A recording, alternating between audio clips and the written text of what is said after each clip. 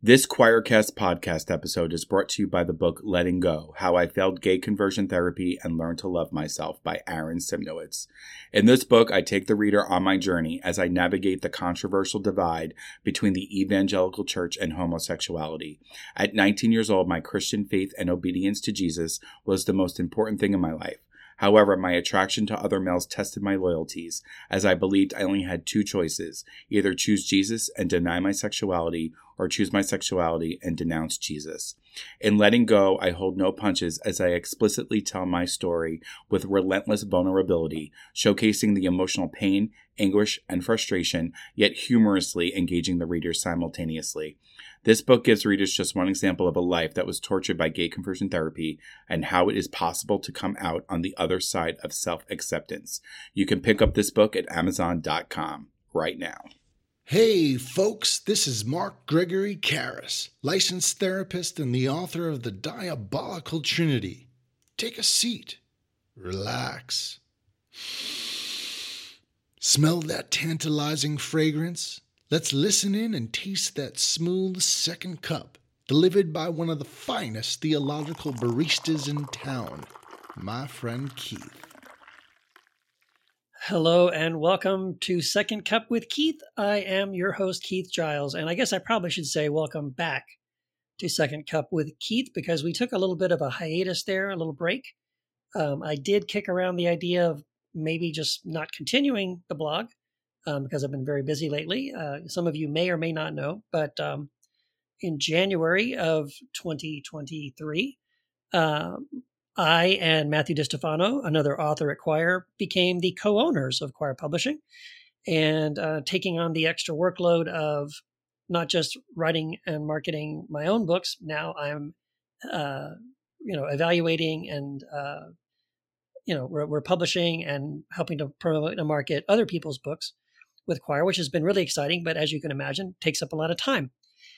However, I honestly got so much great feedback from people, to be honest. So many people reached out and told me how much they love the podcast. Many people said it's the favorite thing that I do compared to my blog or my books or my other podcasts and things like that. And I'll be honest, I really love doing this podcast. I've always wanted to have a podcast where, I could just sit down with a microphone and a warm beverage and just talk about things that are on my mind and really address questions and challenges that I know many people have because many of you send me direct messages. I get comments, emails, private messages from people all the time on the different social media platforms that I'm on, which is, I think, pretty much all of them, all of the major ones. And quite often they will ask me questions about things and I do my best to answer them. I know that there's always, I should say most of the time, behind the question is a very real, layer of anxiety or fear or struggle. That people ask me things like, the Bible or things about theology, typically because they really are wrestling with it and it is something that really concerns them. So for all those reasons, I decided to bring it back. And I guess one of the other reasons is Choir, our publishing company, Choir, has started a really great partnership with Patheos. Now I blog on Patheos. Matthew DiStefano and several other Choir authors also blog on Patheos. And it's a great platform. I'm very, very, very much appreciate Patheos for hosting my blog and promoting my blog posts and things like that. But Matthew and I have had meetings with Patheos. We're working on a book together, which I can't wait to tell you about. It should be out hopefully by the end of the year. That's going to be a super exciting project to partner with Choir and Patheos to partner together for this great book. But we're also, because of that conversation, we also decided that it would be really cool if the Choircast podcast network, which right now is about 10 podcasts, could join the Patheos podcast platform. And so we've done that. We've launched all of our Choircast podcasts now. They're all on the Patheos platform and on their network. So you can go to Patheos, scroll down to the bottom of the page. You'll see a little button that says podcasts. And when you click on that, the first thing it'll pop up is all of these choir podcasts. So we're really excited about this partnership. And so I just kind of thought, well, this is another opportunity for Second Cup with Keith, hopefully because of this partnership with Patheos, to reach even more people. And again, I've heard so much feedback. These have been helpful, so I want to continue to do them. And I hope you do find this helpful. And so before I jump into that, let me just say something as well, that I have a brand new book. And between the time that I took a break and now I've come back to Second Cup with Keith, I have finished writing and just published. This is the second book in the Sola trilogy. I'm thinking it's going to be a trilogy. So that means the pressure's on now. I got to write the third book. So the first book was Sola Mysterium, came out a year ago, celebrating the beautiful uncertainty of everything. And as a follow-up to that, my new book that just came out is Sola Deus. The subtitle is What If God Is All of Us? And very excited. It's performed very well. Got a lot of great feedback about the book. If you love Sola Mysterium or just kind of curious about how we talk about or approach this, the notion, the concept of God, I think Sola Deus would be I think you'd love it. I think, that's the feedback I've gotten so far. It really has been helping people as they process their ideas, thinking about how do we approach the idea of God. Cool. All right. So let's jump into the actual episode. And I think this might be a series. At first I was thinking I could just do this in one episode. I think it may take at least 2, possibly 3 more episodes to cover, but we'll just see how we do, right? We'll just start talking. We'll start moving in this direction and then we'll see how far we get. Okay.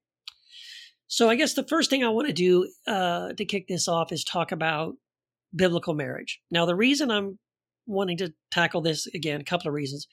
One is, some of you may know, I participated in a debate earlier this year in Houston, Texas, with a guy named Dr. James White. And that was the topic.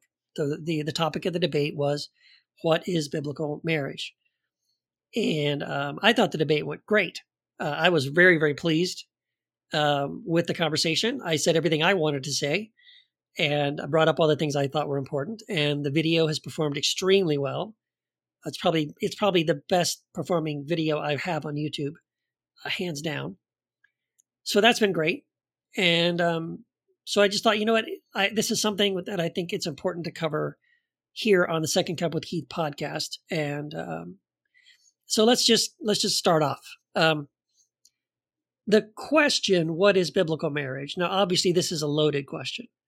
It's not a simple, innocent question coming from someone who says, I don't know what biblical marriage is. Would you please tell me? Typically the question, and I will say certainly in that debate, the question was coming from people who pretty much felt like they already knew exactly what it was and weren't interested in hearing any other perspectives from anybody else. But of course, that was my job, was to come in and provide a different perspective. So I think the people who typically, want to argue, and again, these are pretty conservative evangelical Christians in America, they're the ones very concerned with defining marriage. I guess we'll get into this as we go, because that in itself is something I'd like to explore and question, whether or not church or Christians have the right or should have the power to define marriage or not. But anyway, evangelical conservative Christians will say things like biblical marriage is, between one man and one woman because the Bible says so. And then that's, of course, coming from Genesis, which we're going to look at in a second. But they'll also turn around and say that Jesus defined marriage in the New Testament when he was being asked a question by the Jewish leaders, and they asked him a question about if a man divorces his wife and things like that. And they'll say, see, Jesus even calls back to Genesis at the beginning and affirms that it's between a man and a woman. And in this series, we are definitely going to look at that passage and several others to hopefully get a truly biblical picture. Because here's the thing. a truly biblical picture is not comfortable, and it isn't easy, and it isn't simple at all. It's very, very complicated and very, very convoluted. By the way, like most of the Bible is not of one mind on almost anything, contrary to what people want you to think. When they say the Bible is clear, I usually just burst out laughing because I've read enough and studied enough of the Bible to know that the Bible isn't clear really on almost anything. And certainly not on this topic of marriage. So I have to also give a shout out, by the way, to my dear friend, Dr. Jennifer Bird. She has a podcast, by the way, also on the Quoircast network. Her and a friend have a podcast called Wild Olive. And I highly recommend that. Check her out. And I think Jennifer Bird has also been doing a series on YouTube where she's been answering Bible questions too. So check that out too. Great. She's just so great. She just spoke at Awaken in Nashville. We just did this in Nashville, this event. As I'm recording this, it was about a week ago. And she was phenomenal. I was just so blown away that she would make the trip and what she shared. Especially, she has a book coming out on this very topic. And I highly recommend when it comes out in a couple of months, go check it out. Go pick up this book about biblical marriage by Jennifer Bird. And she was sort of someone who was coaching me when I did this debate with James White. So I spent some time with Jennifer. She sent me her book in advance. I was able to see, some of the arguments she made in her book and incorporate them into my debate prep. And some of that's going to bleed into this podcast episode as well. So thank you, Jennifer, for the information that I'm about to share. So let me just start off by dropping some bombs and to kind of blow up this notion of what we think biblical marriage is really all about. Biblical marriage, I'm just going to start off by saying this. Biblical marriage, if we look across the board at how the Bible speaks about marriage, especially in the Old Testament, what we will notice is that biblical marriage was always a contract between two men. I'm going to pause there for effect, and I'm going to say it again. Biblical marriage was always a contract between two men. The father of the man and the father of the woman. In other words, it had very little to do with the woman at all. In other words, the woman had little to no say in the matter. The arrangement was essentially, biblical marriage in the Old Testament is essentially slavery, because the man owns the woman. The woman is the property of the man. That is the unvarnished language of the Hebrew Scriptures in relation to men and women in these married relationships that we see throughout the Bible. The woman was the property of the man. He owned her. She existed to serve him, to bear him children, and to enlarge his legacy. And he could have more than one. Almost immediately in Genesis, right after we get the story of Adam and Eve, we have the story of other biblical characters who pop up, and they have a wife and a concubine, or they have two wives who happen to be sisters of one another, or they have, a few thousand wives, like with Solomon and David, people like that. And here's another bomb I want to drop. And this one comes directly from Jennifer Bird. She's the one that I first heard this from and just blew my mind.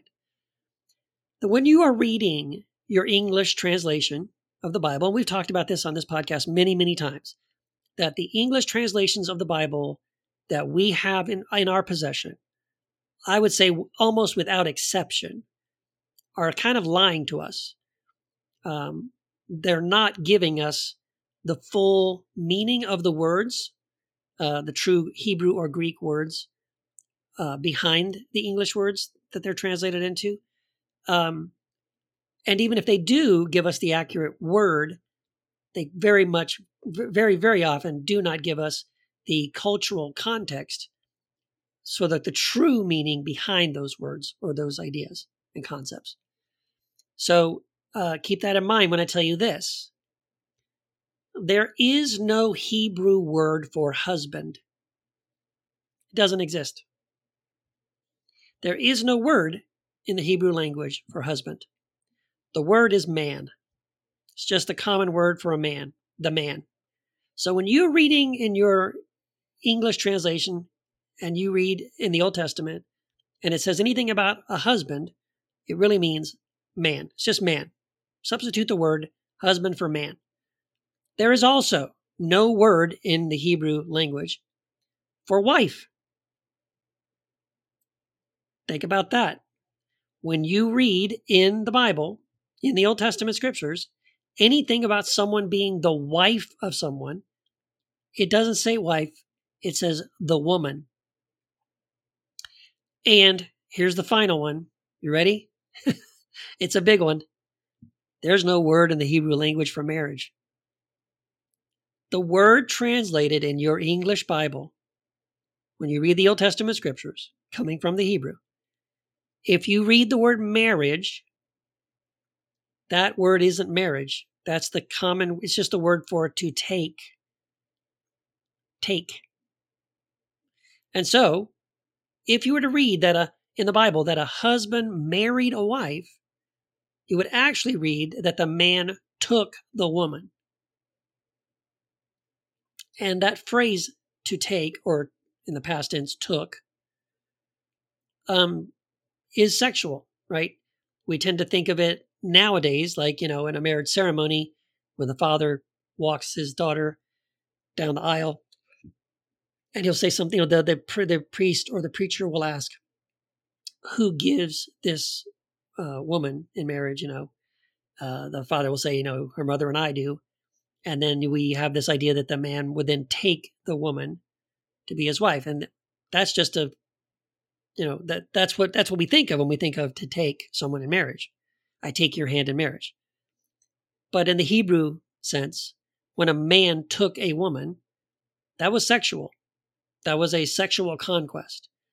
Once he had sexually had intercourse with the woman, she was his wife. She was his, essentially. It was like marking his territory. And I'm sorry to be so crass, but I'm trying to also be very accurate. This is exactly what the language says. I'm not adding anything to it. There's no word for husband, it's man. There's no word for wife, it's woman. There's no word for marriage, it's to take. The man would take the woman. So, because this is exactly what's happening. The man owns the woman. He takes her sexually, physically. He's marked her. She belongs to him. This is why you'll never read anywhere in the Bible anything about something like how a woman took a man or a woman marries a man. A woman wouldn't take a man. That's not how that worked. A woman didn't have the authority to take a man to dominate him sexually. And a woman couldn't own a male as her sexual slave. So again, those concepts just don't exist. So a woman couldn't take a man. A woman couldn't marry a man because she couldn't take him. A woman could only be taken. And again, that's fully with the implied sexual connotations intact. And so again, the marriage process in ancient biblical times, again, we're just going to look at what was society like in the Old Testament time period with the Jewish people. That's biblical, right? What's more biblical than that? If we go and look at that, what we'll see is that this was not a religious or sacred process or ceremony or anything like that. I mean, go and look. No one goes to the temple. No one goes to the priest and says, hey, would you officiate or witness or, authorize the union between this man and this woman? No, not at all. It was seriously like, again, it was an arrangement. It was a contract between two men, the father of the man, the father of the woman. So, you didn't consult a priest for that. You didn't go to the temple for that or the tabernacle for that. And so, yeah, it wasn't something that biblically, in biblical times, they didn't think of marriage as something that the quote unquote church or the pastor or the priest or the religious leaders had any say in whatsoever. It was as, I guess I would say it was about as common as sort of like if one neighbor was selling a car to a guy across the street, right? If you've got a car and you have a for sale sign in it, one of your neighbors sees the sign and comes over and knocks on the door. Hey, I want to buy that car from you. Okay, great. Well, you sign it. You might get it notarized. You don't call your pastor. You don't go to your church, right? And so this is what I'm talking about. This is what it was like. That is biblical marriage. That's what it looked like. So, yeah, I'm going to read a quote here. So in my process of getting ready for the debate, not only did I reach out to Dr. Jennifer Bird, I also reached out to my favorite theologian, David Bentley Hart, and I asked him, about sort of the historical and biblical concepts of marriage, and any input he could give to me on this. And so I'm going to just read a quote. It's about 2.5 paragraphs. Okay, so this is what David Bentley Hart wrote back to me when I was asking him, getting ready for the debate about biblical marriage. He said, quote, "There was no concept of sacramental marriage in either Old or New Testament, however. Marriage consisted in a father consenting to give his daughter to a certain man, which is why the father still walks his daughter down the aisle, and why the minister asks who gives this woman to be wed, followed by a feast, and the most important part, consummation. That was it.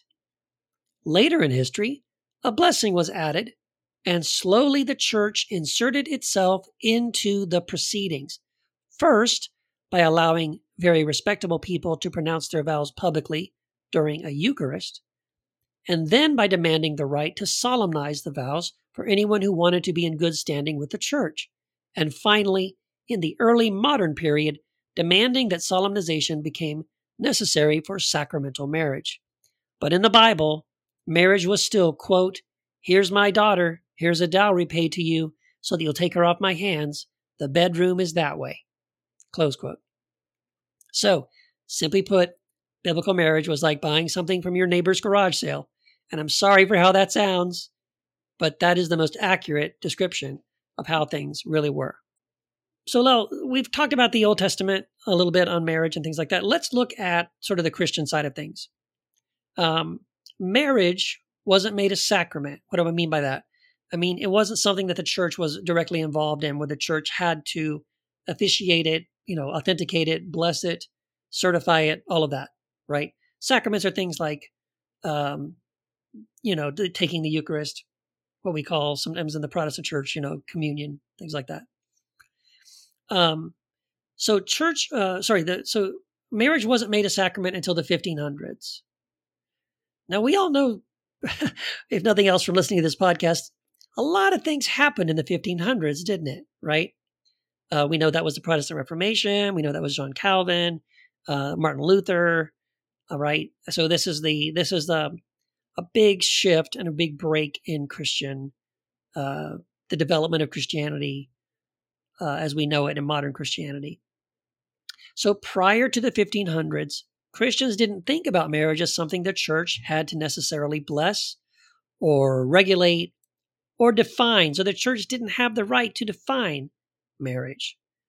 It was merely, as I said, an arrangement between two families that took place in somebody's house, maybe in their backyard. You didn't have a priest officiating or a pastor or a religious figure, a bishop, any Christian leaders. Now think about that. Many of us can't imagine that, right?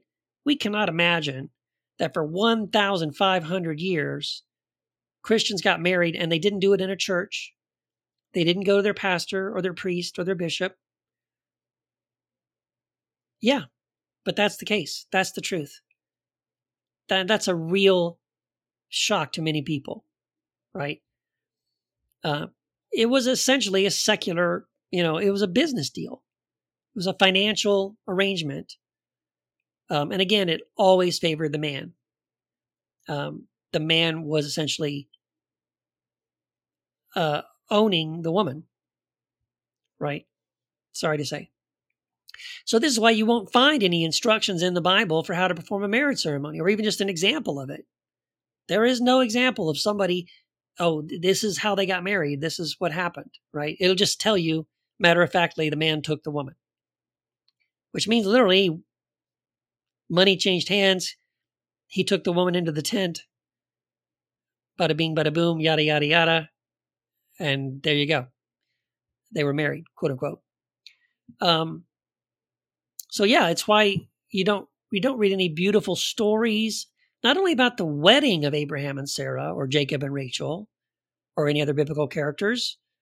You just read a sentence like Moses took Zipporah as his woman, not wife. It might say wife in your Bible, but again, remember, it doesn't say wife, it says woman. Moses took Zipporah as his woman. That's it. So biblical marriage wasn't much more than that. A man took a woman, she became his, she bears children, and she'd better bear children, because if she doesn't, it's a shame to her. And it's a shame to the man, right? Because he's invested in this woman, he paid money, or his father paid money or something, and she doesn't produce, right? Now he's got to get another one, and now he's got to take care of two women to hopefully get some kids, right? It's all seen from the man's perspective. Again, sorry to say. But that's kind of the way it worked. So here's the thing. Knowing all of that, knowing this is what the Bible says about marriage. Yes, at the beginning, you've got this, Adam and Eve thing. But immediately after that, you have Abraham and Sarah and her handmaid. And then you have, Jacob with the two sisters. You have David with his wives and his concubines, Solomon with his ridiculous number of wives and concubines. You have also these kind of laws where, if your brother is married and he dies and he didn't have any kids, your duty is to go have sex with your sister-in-law. Yep, you got to do it. You're expected to do that. You'd be in trouble if you didn't immediately go in there and like, all right, I'm gonna impregnate my dead brother's wife. You're not gonna ask her permission. You're not gonna say, hey, is that okay with you? Would that be all right? Nope. You just do it. So anyway, knowing all of this weirdness, let's be honest, it's a little weird, isn't it? It's not what you think of typically when people talk about biblical marriage. The Bible says, right? So again, knowing all that, I feel like it's really ironic that Christians today are freaking out that people want to challenge their definition of marriage, right? Their definition of quote unquote biblical marriage as the ideal example of what marriage is supposed to be. I don't know about you. When I look at biblical marriage and I see what we just talked about, that's pretty barbaric. I don't know about you. I don't want anything to do with a biblical marriage. If biblical marriage is truly what it says in the Bible, then that means women have no voice. Men have all the power. Divorce is at the whim of the man. The woman has no right to, divorce the husband. She's his property. So marriage, biblical marriage, really was no more than domestic slavery. I hate to say it. So again, that may be shocking. It may make you upset. But again, this is not my opinion. I think when you can clearly see what biblical marriage is, you see it's not so great, right? But if you think that all of that stuff we just talked about was, well, no, God ordained it, God commanded it, God expected it. Then it's sort of like, well, that's okay, it's acceptable because it's in the Bible, and that it means God was okay with that. Whereas I'm reaching a place where I've said, well, you know what? Okay, yeah, I can acknowledge that people in biblical times, they really did believe that this was how God wanted things to be. Sure.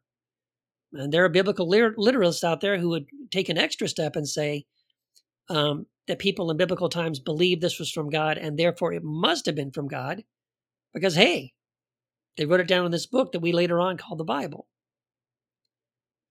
But there's a difference between realizing that, yes, people in the Bible did believe certain things and did behave certain ways, without assuming that those things that they believed and did were automatically directed by, endorsed by, and commanded by God.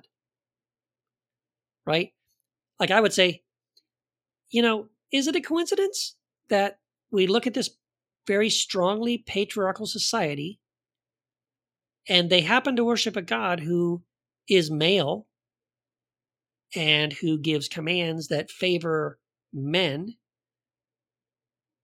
that this male-dominated community somehow believes in a God that provides an adultery test that ends in a miscarriage, or gives provisions for soldiers in battle to take the youngest, prettiest girls captives as sex slaves? Is that a shock? Are we surprised? Right? Like, look at this male-dominated patriarchal society. Oh, look, their God is male. Their God devalues women, and their God, gives commands that strongly favor things that these men kind of just want to do anyway. Huh? Are you shocked? You shouldn't be, right? No, to me, it's obvious that the God that is described in this way, he mirrors the mindset of those people at that time.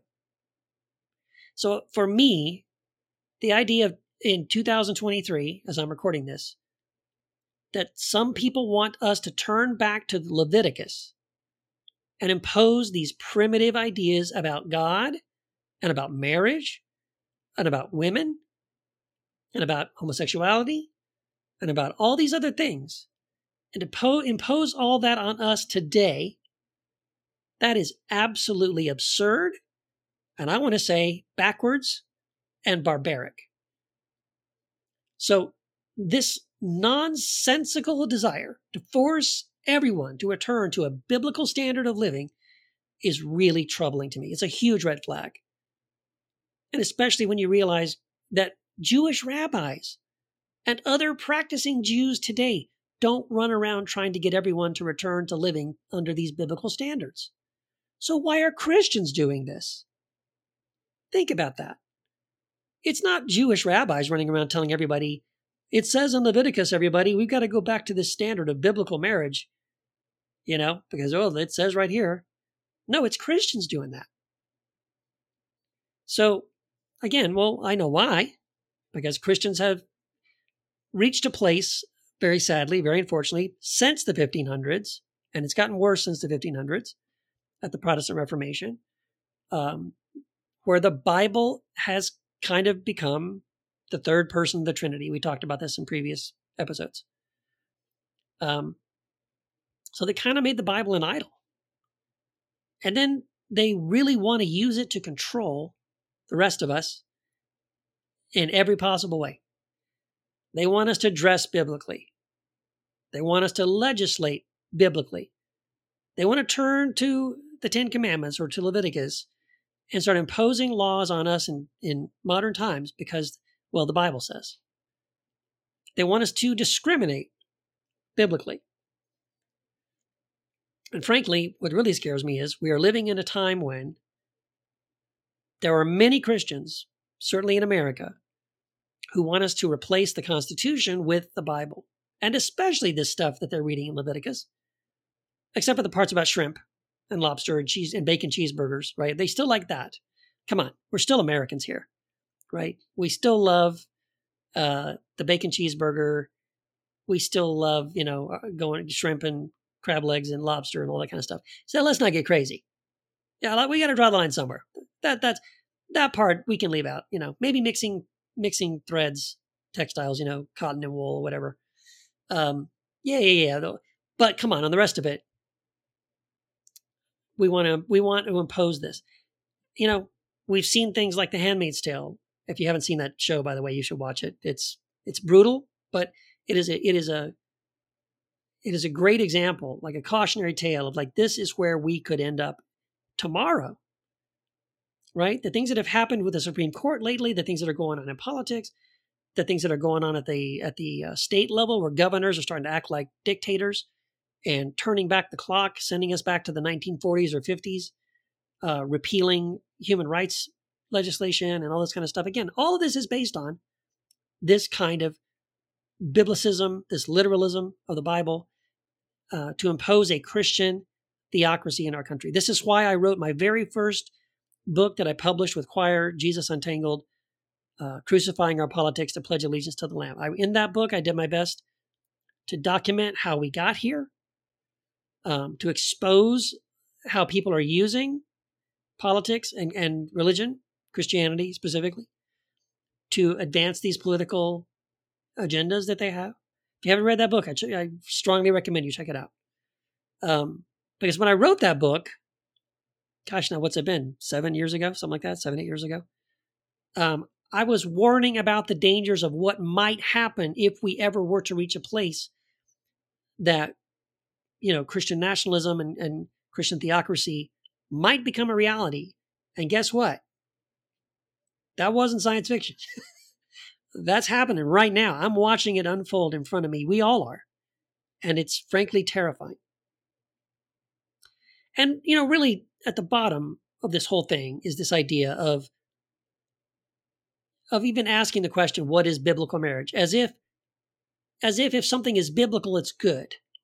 To say it's biblical means it's sanctified, it's holy, it's good, it's right.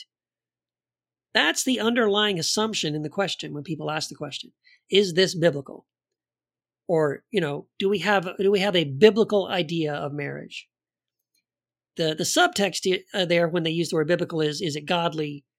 Is it good? Is it right? And as I've said many times, there are many things that are biblical that are not good and not right and not godly. Right? So genocide is biblical. Slavery is biblical. Polygamy is biblical. Patriarchy, very biblical. So when we say things are biblical, what we're talking about is that it's the people that are biblical. What they're saying is, they want to use the Bible to justify those things I just talked about. They have done that in the past. We can see the disaster that it was when they did that, and we see it happening again right now. People are using the Bible to justify genocide, patriarchy, slavery, racism, polygamy, Christian nationalism. And that's the point. They are not following Christ. They're not following Jesus. They're not following the Sermon on the Mount.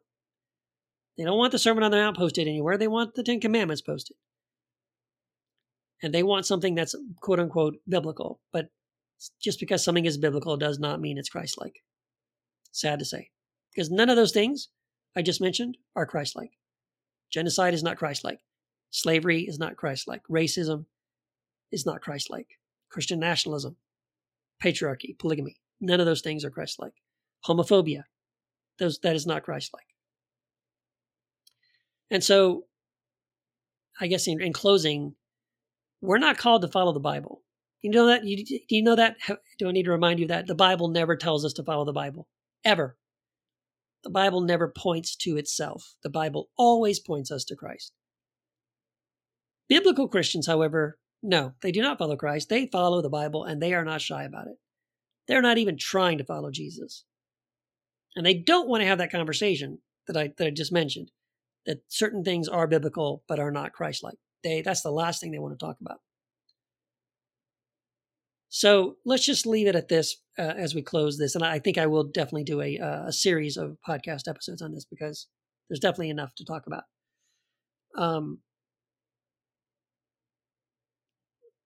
So in closing, biblical marriages aren't anything to aspire to. They're nothing, certainly nothing any of us today should want to implement. The idea of men owning women, taking them, owning them as property. That's not something any of us should aspire to. And biblical marriage, if we really look at it with clear and open eyes, is more oppressive than anyone who says they are following Christ would ever want to participate in. So I just say it. Women are not the property of men. Wives are not the slaves of their husbands. Anyone who wants to get you to return to this biblical standard of marriage is trying to subjugate women. Bottom line, that's it. And take us back to basically Stone Age practices of male-dominated societies. And that's the last thing I would ever want. And as we're going to go through this series too, what we'll talk about, we haven't really touched on it too much here in this episode, but it certainly came up in that debate I was in with Dr. James White. It's not just defining, marriage between a man and a woman. It's also wanting to deny the right of marriage to same-sex couples. And so there's a whole huge, it's not even subtle. I mean, it's kind of right out in front. This whole debate about biblical marriage is something that the church wants to take up and rally people around it because they feel threatened by the fact that it's now legal for same-sex couples to be married. And you would think, why would they care? What does it matter to them? Well, it matters to them because they want to be the ones in charge. And their ultimate goal is to create a society, a theocracy, built around the Bible, not around the Constitution or any other rule of law, built totally around the Bible. And that should scare the crap out of you. It scares the crap out of me. Anyway, so thank you for listening. Again, I just thank all of you for supporting the podcast and for listening. If you did like this podcast, would you rate it and review it? Would you share it with somebody? If you know somebody as you're listening to this podcast, you say, you know what? I have a friend who really needs to hear what Keith just talked about here. And especially if they need to hear the things I'm going to talk about in the upcoming, as we continue this conversation in the series coming up about biblical marriage. Please share it with them. I'd appreciate that. If you don't already, follow me on Facebook. I'm also on Twitter and on Instagram. I also have a channel on YouTube you can check out. And of course, my blog is keithcharles.com over on Patheos. My books are on Amazon. My brand new book, Sola Deus, What If God Is All of Us, is available now on Amazon. You can check that out on Kindle and paperback. And the Audible hopefully is coming very soon, hopefully in a couple of months. That'll be available. And I'm glad to be back, guys. I really am. I've missed doing these podcasts. So happy to say that we can all sit down and have a second cup with Keith. And I thank you for having this time sitting down and listening to me over my second cup talk about these things. All right. Take care. God bless. And we'll talk to you next time. Bye-bye.